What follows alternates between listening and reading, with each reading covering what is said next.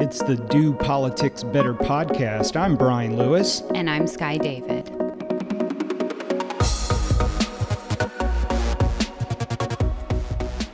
Money seems to be falling from the sky.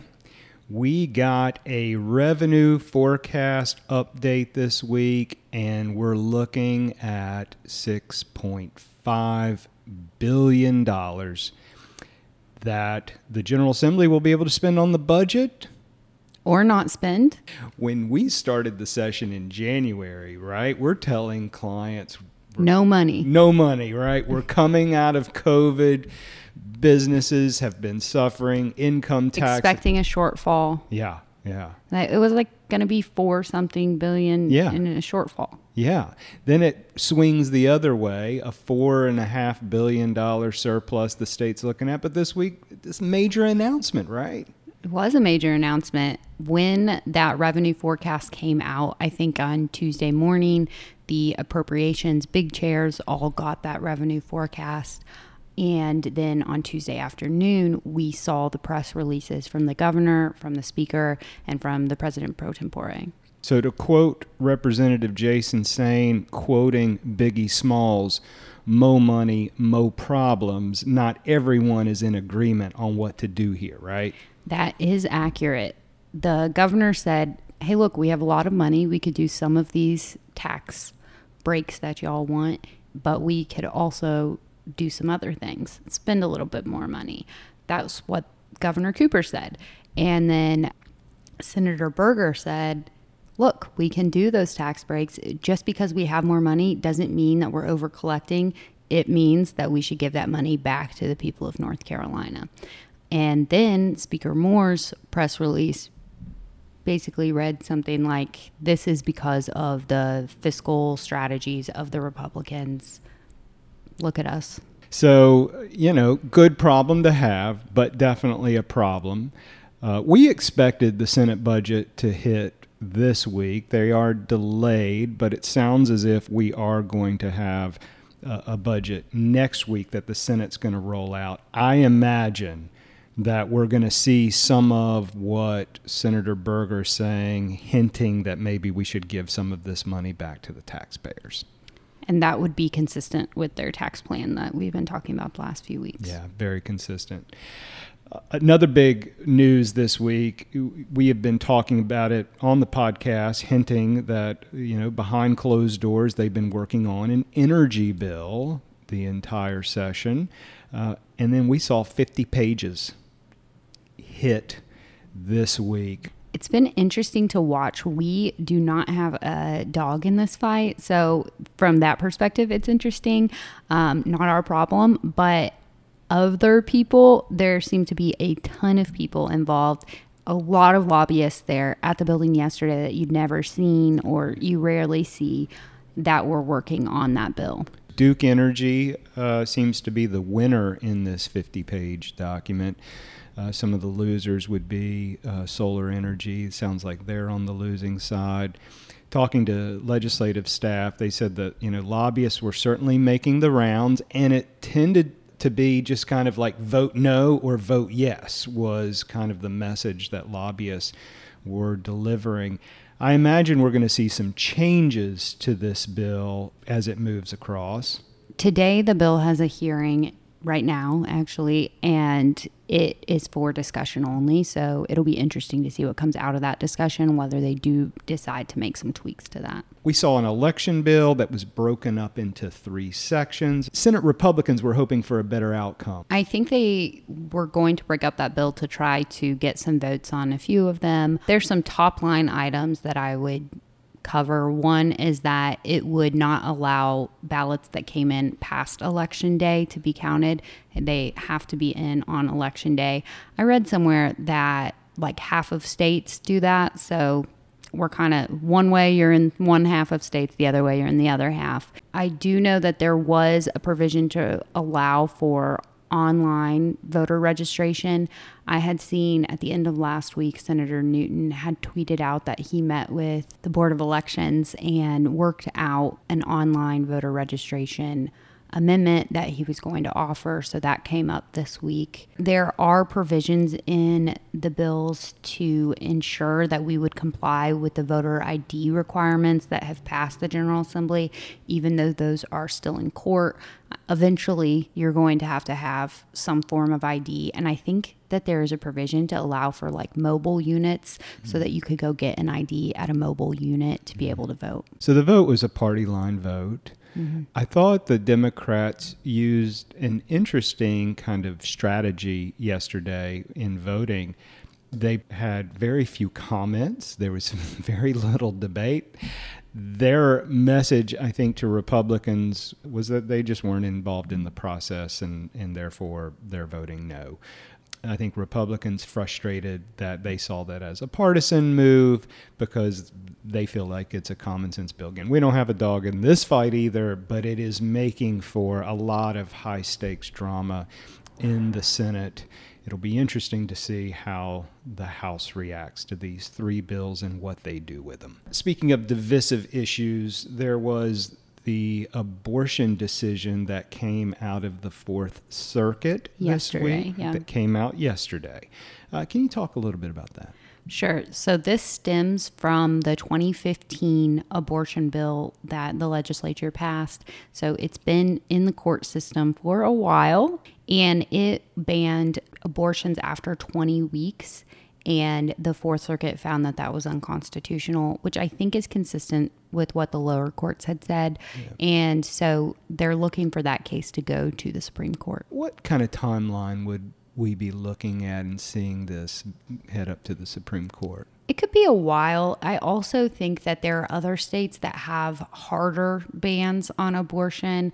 I think Texas, some other southern states had maybe rougher bans as far as 6 weeks or all abortions are banned. So those cases may be the ones that are taken up and ours may not, but ours would center more around that viability stage. So maybe ours would be the one that they take up. I'm not sure.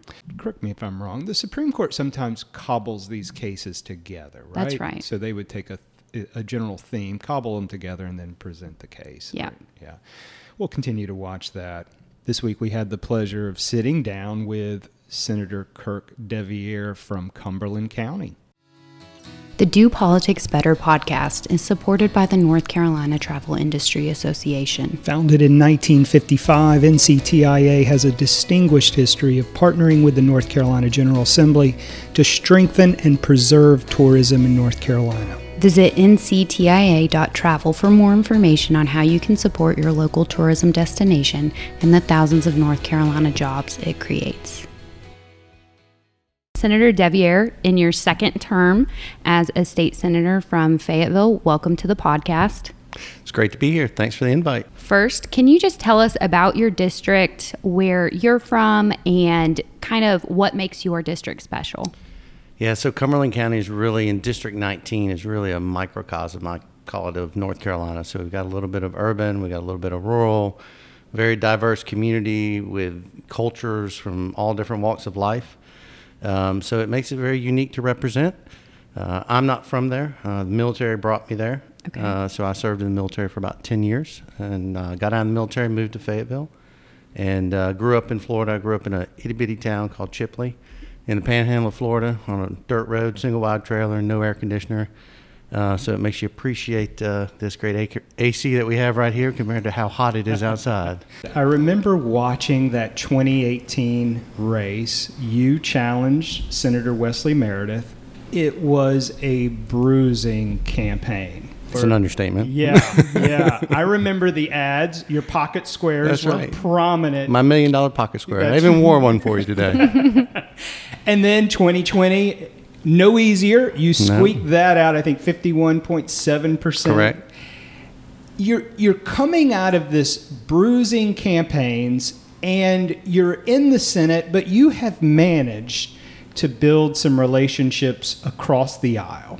Can you talk about what it's like to transition from the campaign into the North Carolina Senate where you have to do work? Yeah, I think it's been different my first term and second term. So the first term you came in, and I came in with a class that we upset a lot of incumbents.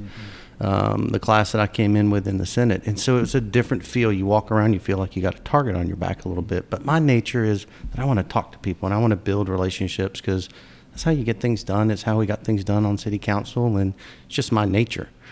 Coming into this year was a little bit different. You know, I expanded the lead. We beat the same person. But I knew I wanted to come back and do things differently and expand those relationships that I'd really had worked on in the short session of the 18 session, of the 19 session, I should say, and really grow those relationships and find ways to get things done that are important to our district, to our state, and realize that, you know, the only way we're going to move forward as a state or as a community is when you find that common ground. You can focus on those energies. We're always not going to agree on everything, but we can focus on the key parts that we believe we have in common and try to move forward. And it's not always going to be what you want. And so I just took that approach, which has really been my approach in my business life and in my political life so far. But 18 was just different, because you come in, you have this big target on your back. You just took out a 4-term incumbent. You know, then people aren't in the supermajority anymore. A lot of things are coming at you. And so you just have to kind of find your footing. And that's what I tried to do in my first term and in my second term, and really showed that in the short session, kind of who I am, and begin to build those relationships. And then continue that even out of cycle, even during the campaign cycle. I mean, I still had conversations with senators because we had to deal with different things, with COVID and everything else that was going on. And then just have really tried to work that as we've got back into session this year. You know, there's a lot of good people here, a lot of good hearts, and people really truly want the same things. And I think that's part of my time in the military. I mean, you just have that common kind of bond and focus on what's important. Mission first, people always. Do you feel like being in the military, you have bonded with other members, legislative members, who are also come from that sort of background? I think so. I mean, I think there's a piece of that. I mean, I think everybody wants to support the military and veterans, and that's a piece. I think you get some, you know, immediate respect and understanding that this is a guy that served, so there's a certain characteristic that comes with that. I mean, but I think at the end of the day, I think it's about finding those people that kind of, you know, what I learned in the military, mission first, people always, people that are going to want to put people at the center of the decision. And there's a lot of those in the General Assembly, in the Senate and in the House, on both sides of the aisle. When you're thinking about your district, putting people first, putting your district first, sometimes that puts you at odds with maybe your caucus, maybe even with the governor. And that has to be a painful decision that you make, because you want to support the governor, you want to support your colleagues, but you have voted with your district. School reopening was a big, high-profile vote that you took this session. Yeah, it can be more painful than you know. Yeah. But the way I view it is that, you know, when I believe in something, I believe in something. And just like last session. So people could say I put my district second, but I put the people first, because when we looked at last session and we were really focused on how we can expand healthcare, I was very resolute on that and stood ground with 20 other senators, and we held the line trying to continue to push for expanded healthcare and so many other things in our public education system. And so that's kind of what I carry into this time too. I'm resolute, and I believe that the children should have been in school. The best place that they could learn is in school, and that's what I heard from a lot of people in my district. A lot of people didn't agree, but a lot of people did agree. But I believe that that's where we needed to go. I had conversations early on with people in my caucus, with the governor, to say this is what I believe and this is what I'm hearing, and we really need to find a pathway through this that protects our children, protects our teachers, protects our schools. And those are hard votes, but you know, you have to take those. And I believe, some may not believe it, but I believe the votes that I took and the direction that I took eventually got us to the compromise that we saw. And if it takes some of that pain to get there, then that's okay, because at the end of the day, our children are going to be taken care of, our teachers are going to be taken care of, and we're doing the right thing for North Carolina. So let's back up a little bit. Okay. Let's talk about your entrance into politics. You were on the Fayetteville City Council. So how does a kid from a street in Florida become interested in politics? And then how did you decide to run for the Senate? Yeah, so I was in the background on politics for several years. Actually, my first entrance into politics, I got a beat down in a mayor's race in 2013, got beat pretty bad in the primary. And then kind of stepped back and realized there was an opportunity for me to run for city council, and said, again, I want to make an impact. I want to, affect people's lives and help them do better. And I believe there was a lot of voices that weren't being heard. And I wanted to bring that voice to the table, whether it was someone that lived in poverty the way I grew up, or military voice. And I wanted to be able to elevate those voices. And I think that I saw the same thing when I ran for Senate. So I saw that the population was getting left behind. And, it's another tie back to the military. You never leave anybody behind. That's just what you do. That's it's ingrained in you. And as I looked across our community and across the state in some ways, I saw certain populations were getting left behind, whether they didn't have health care, or they didn't have this, or they didn't have that. And it just drove me to say, I'm going to strap my boots back on, and I'm going to jump back into service and do this. And people looked at me and said, you're really going to run against this 4-term incumbent? You've seen what he's done. He's a tremendous campaigner. And I just said, well, if it's the right thing to do, then nobody will outwork me. So I'm going to go work as hard as I can. And if this is supposed to be, the people want to change, then they're going to elect me. You are very involved in your community with tackling the issue of systemic poverty. Have convened a committee, I believe, in the Fayetteville area? So we actually have a coalition. It's called Pathways for Prosperity. It's about 28 different organizations around Cumberland County. Ironically, I was on a call this morning about it, just kind of an update call with the leadership team. And that's one of those things I was talking about, is how you elevate that voice. When we've got 1 in 4 kids living in poverty in our community, when we've got one of the highest poverty rates, we've got 11 census tracts that are off the charts in rates of poverty, and it's just pockets, and they've been overlooked for years. And it's nothing that they did. It goes all the way back to a Harvard study that talks about, how certain kids in certain zip codes are going to be worse off than their families if we don't change certain things. And when we began to talk about it, we began to see other people that were interested in it across the community, and we saw these silos of everybody trying to do their mentor group and this and that. So we just brought that coalition together, and it creates a louder voice. And so we've elevated that around things like, how are we doing affordable housing? How are we looking at mentoring for our parents? How are we looking at, child care? How are we looking at all these critical things? If we can just tweak them just a little bit, the outcome that you can change on somebody's life is tremendous. Would you mind sharing a little bit about your path from growing up in poverty to $1 million pocket squares? Extremely blessed. I had a mom that just poured everything into me, and just truly taught me that with hard work and commitment, you can really accomplish anything. And I watched her pour into me. And my brother at very early ages, and provided me that opportunity. Public school, she poured everything in. We couldn't afford for me to go to college, but she did everything she could to make sure that I did that, and that's how I ended up in the military, to help pay for college. But I learned a lot of early lessons. You don't know what you don't have, and my mom always made sure that we had everything we needed, whether she had to work 2 or 3 jobs to do it. And I think that lesson of hard work and persistence just followed me through. I've made some missteps, I've made some bad business deals, and we've made missteps along the way, but I feel very blessed where I am. I've always stayed committed. She's always reminded me to stay grounded, remember who you're, at the end of the day, you've always got to give back, and never forget where you came from. And so I'll never forget that dirt road, that trailer, that, little building that I lived in outside of it in my bedroom. And I always want to ensure that I'm providing a voice for that same little boy that was right there. Mm-hmm.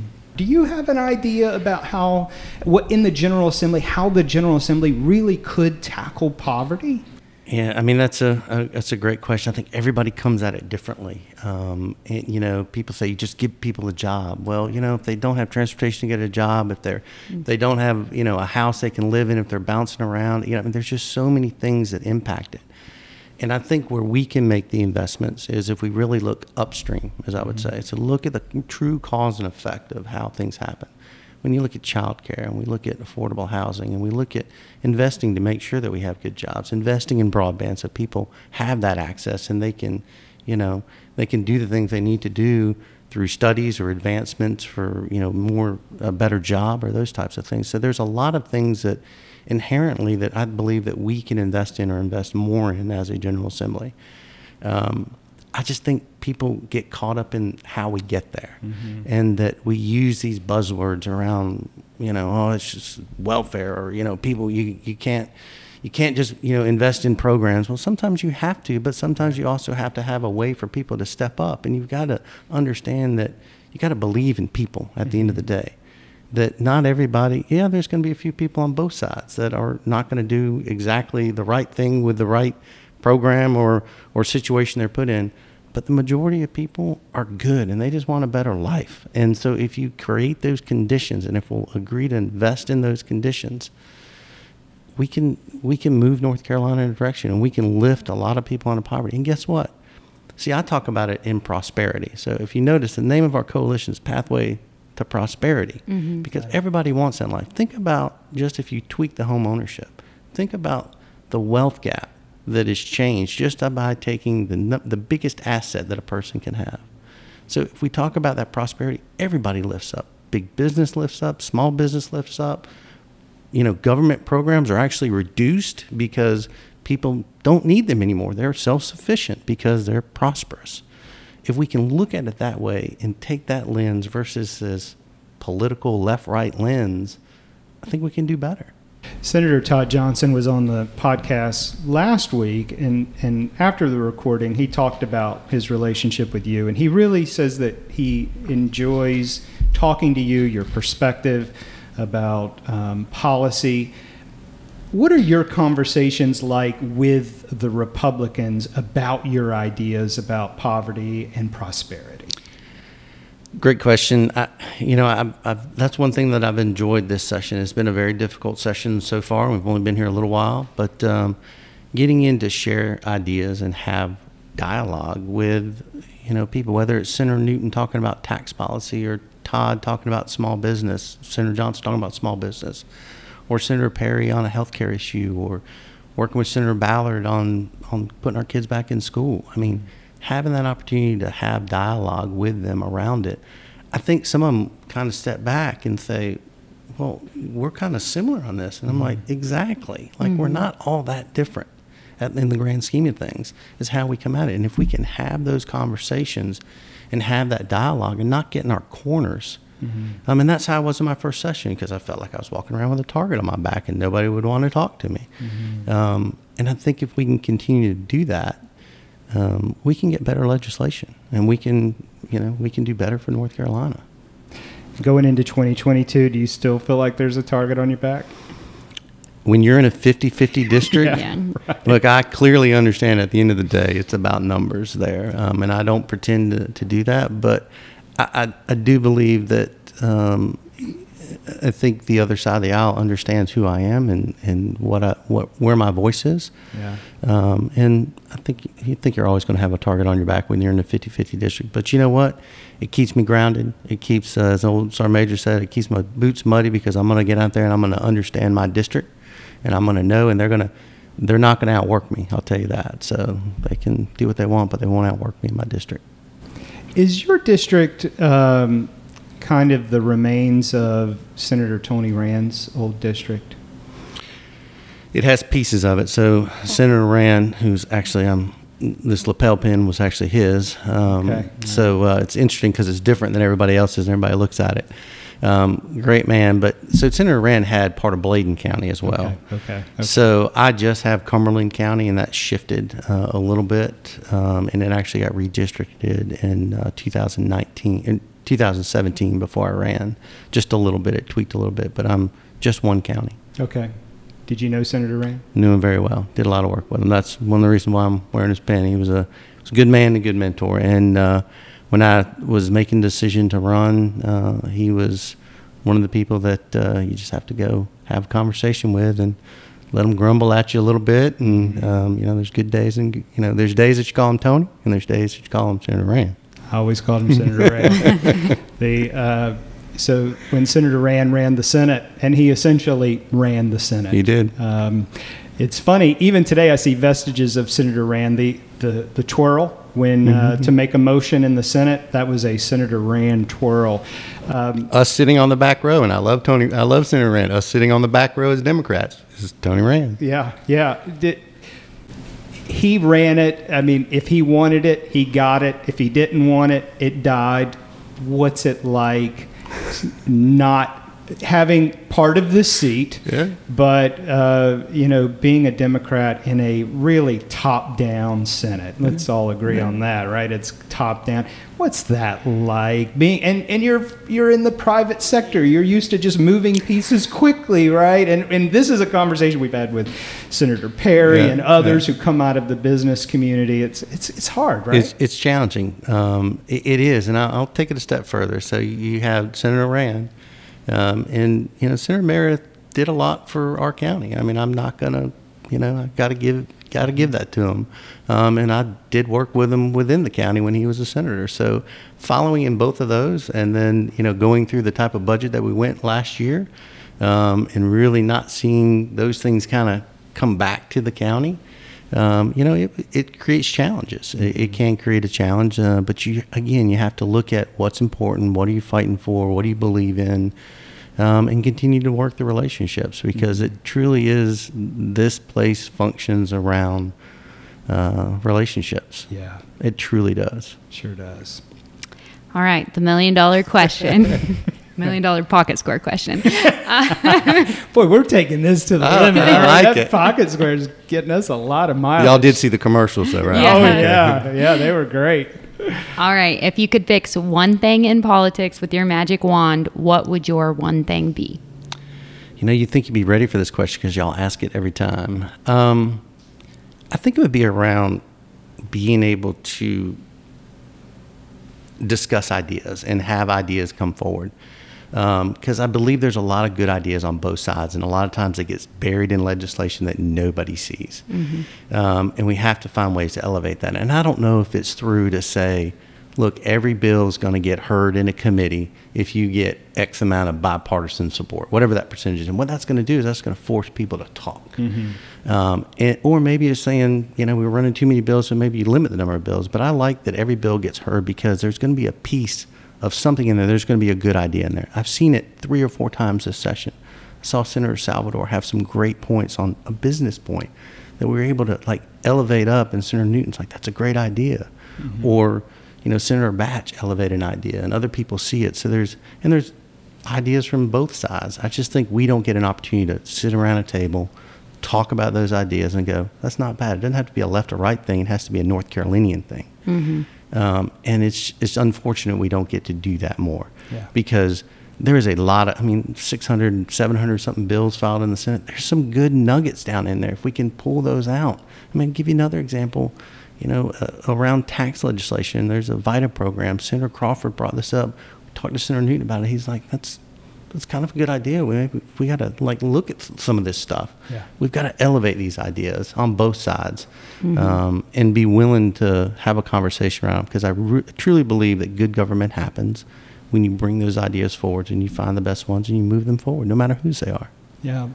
The Senate has always been top down. Even we've talked about it on the podcast. Senator Basnight, Senator Rand ran it top down, but there did seem to be fewer caucus meetings, or I should say, not everything was caucus, not every single issue. It was very common for, Senator Basnight to not have the majority of his caucus, so he goes to Senator Berger or Senator Ballantyne or Apodaca and say, hey, what kind of votes do you have? Can we get this passed? And it seems like now it's like, if the caucus doesn't like it, we're not going to do it. Wouldn't it be great if we get back to that? Yeah. Wouldn't it be great if you could go in there, people could, another magic wand, do I get 2? Sure. People could just go in there and vote the way they believed, Yeah. the way they truly believed. I think it would be enlightening in some ways.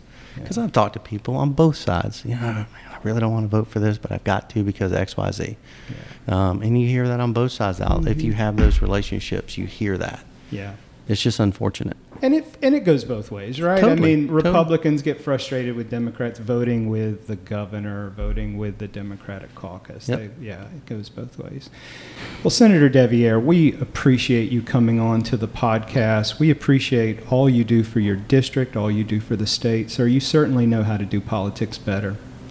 Thank you for your time. I appreciate you guys so much. This is a great show. Enjoy it. I don't know if you've heard, but Senator deViere is trying very hard to beat Senator Britt in the most listeners to his episode. So This contest is on. yeah, he tweeted that he didn't think he would get as many listens as Britt, Woodard, or Johnson. So we'll just see how the leaderboard stacks up. I've noticed a little bit of jockeying between our guests. Everyone's aiming for Senator Britt, it seems. Yeah. The conversation with Senator deViere, I have to just admit it, right? I see this guy, he wears great suits, great pocket squares, as we mentioned in the conversation. Many times.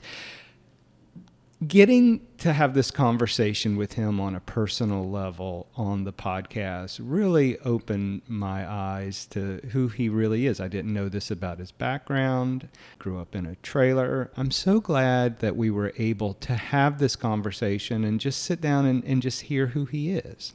Me too. He's really the epitome of what we're trying to do with the podcast, like learn people's backgrounds, understand who they are, where they come from. And it really was the prime example of that for us. Yeah. Don't judge a legislator by his pocket square. That's right. That's right.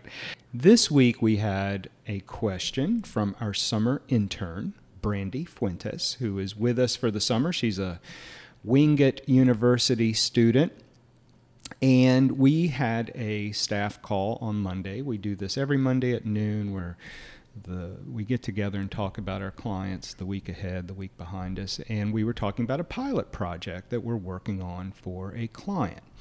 And she asked, what is a pilot and what's the purpose of a pilot? Can you talk about that? You see pilot programs, especially in a year like this year, where you have a ton of money to spend, and a lot of that money is non-recurring funding. So it has to be spent this year and not for something that is going to repeat yearly. You can test out a program in a selected area or in a couple of areas and see how it works there. Generally, it comes with some sort of report back to the General Assembly so they can take a look at the metrics, the data, and see whether or not that's something they want to continue to invest in. Think of it like an incubator in some ways. Mm-hmm. You know, the state, they want ideas. Legislators want new ideas about how to tackle certain problems. It might be education, it might be transportation. And so, but they don't want to commit completely to a statewide program because it hasn't worked out all the kinks. We're going to try something here. And so you might go into a county, you might go into 2 counties, might go into 3 counties, might have some diversity in those counties. You might go into low wealth, medium wealth, high wealth, western, eastern, and gives them an opportunity to see, did this work or did it not work? And it's kind of a smart way of building up. For the client, you know, the risk are you're getting 1-year funding or maybe 2-year funding, and it's non-recurring funding. So it's not baked into the budget. And so it's really up to you to show that this project worked. And oftentimes you go before education oversight or you go before Health and Human Services oversight, whoever the overseeing committee is. And it's a lot of pressure. And you have to have the courage to say, we failed, or we have some tweaks to make, or, hey, by the way, we really knocked it out of the park and we should ramp this up.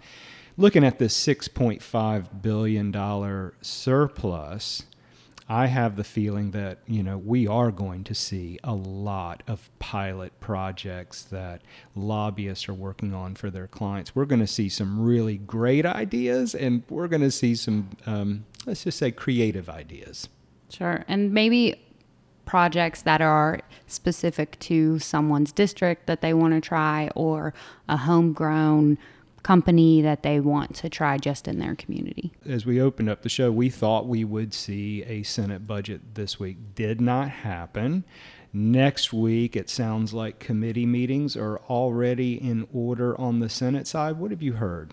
I heard that the Senate will have their big appropriations meeting on Tuesday morning, so that would indicate that we will see a Senate budget on Monday. In budget week, whether it's the Senate or the House or the final budget, this process tends to just suck all the oxygen out of the room. It is everything budget.